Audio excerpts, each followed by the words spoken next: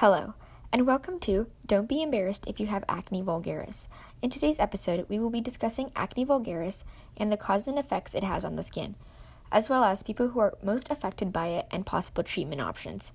To begin, acne vulgaris, more commonly known as acne, is a skin condition that occurs when hair follicles plug with oil and dead skin cells. The blocked follicles cause blemishes on the skin, including pimples, blackheads, whiteheads, and cysts. One of its main causes is hormones, especially around puberty. Acne vulgaris is caused by a combination of hormones, oil, and bacteria. During puberty, a hormone called androgen increases and the sebaceous glands produce more of the oily substance, sebum. Typically, sebum and dead skin cells come up through the hair follicles and out through the pores in the skin.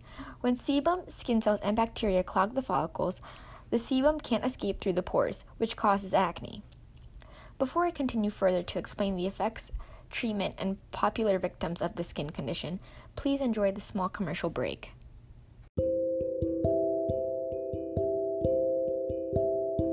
Thank you so much for listening to this podcast.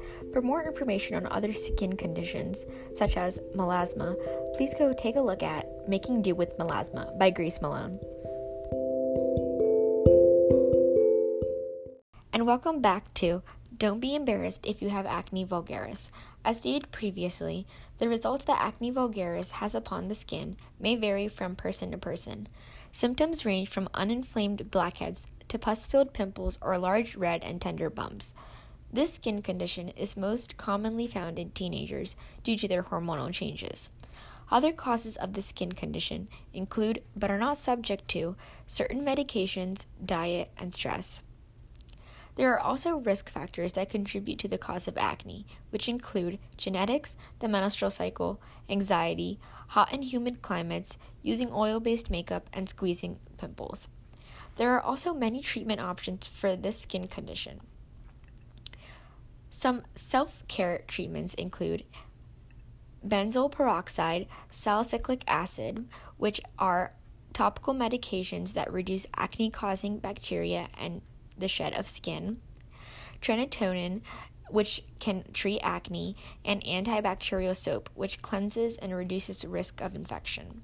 Some medication options include the anti-inflammatory, which prevent or counter-react swelling in joints and tissues, vitamin A derivative, which unplugs blocked hair follicles and helps prevent new blockages from forming, antibiotics, which stop growth of or kill bacteria, topical antiseptic, which destroys or prevents the growth of microorganisms on the skin that may cause infection.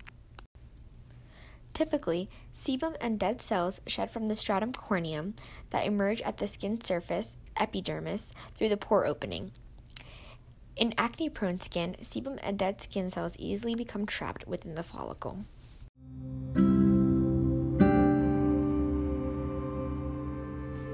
Thank you so much for watching. Don't be embarrassed if you have acne vulgaris.